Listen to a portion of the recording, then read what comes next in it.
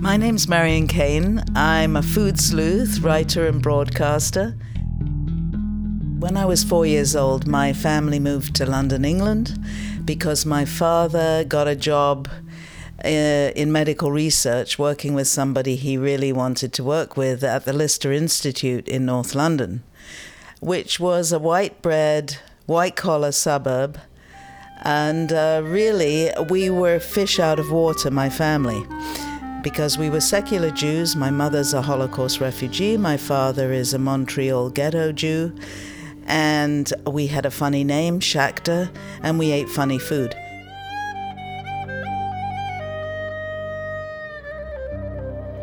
When I was about in my early teens, I decided to bake a cheesecake.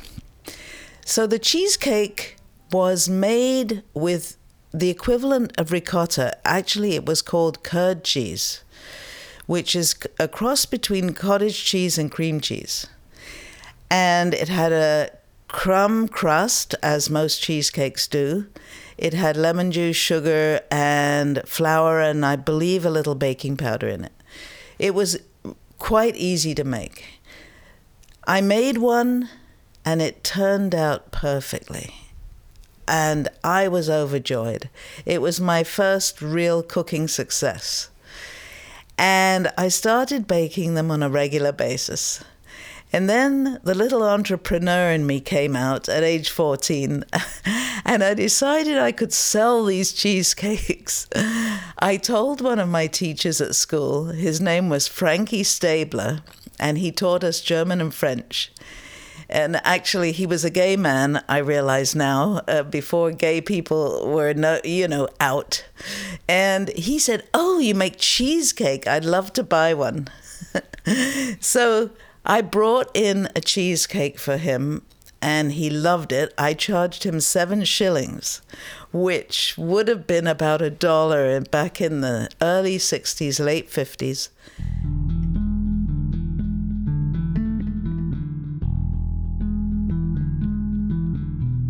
I think bringing my cake to school was a source of mixed experience for me emotionally, because I was proud of the fact I'd baked this cake and that my teacher wanted to eat it. And it was exotic in those days to bring a cheesecake anywhere, to have a cheesecake, to have baked one, to eat one. Nobody did it. I mean, cheesecake is a European thing. I think it became Americanized at some point. But you didn't have them in England in the 1950s and 60s. There was no such thing. So I was proud, but then I was embarrassed, because I also felt I wanted to be like everybody else as a teenager. My father used to tease me because he said, "What do you want to be? You want to be called Elizabeth?" Because I did. I didn't like the name Marion, especially Shakhtar. I didn't want to be different. I wanted to be like everybody else. And the cheesecake was beginning to be my identity that I would establish as an adult. But I wasn't ready yet for an identity that was that different. Mm-hmm. I wanted my parents to be office workers. I wanted them to eat white bread and have jam. Mm-hmm. And I didn't want the last name Shakhtar. I wanted something else. I wanted to have blonde hair and be tall.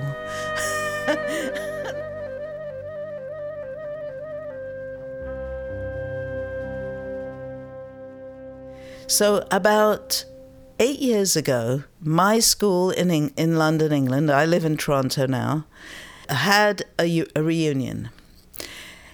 And it was like 30-year reunion of the people who went to that school.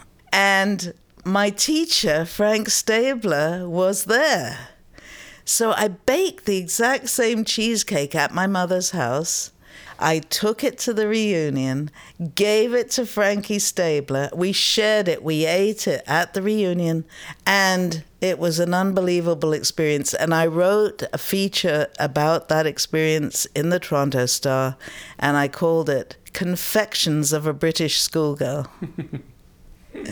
And I had photos from my high school yearbook and from that reunion 30 years later. So this cheesecake, I still make it sometimes. I make a different version of cheesecake these days, but that one is really dear to my heart.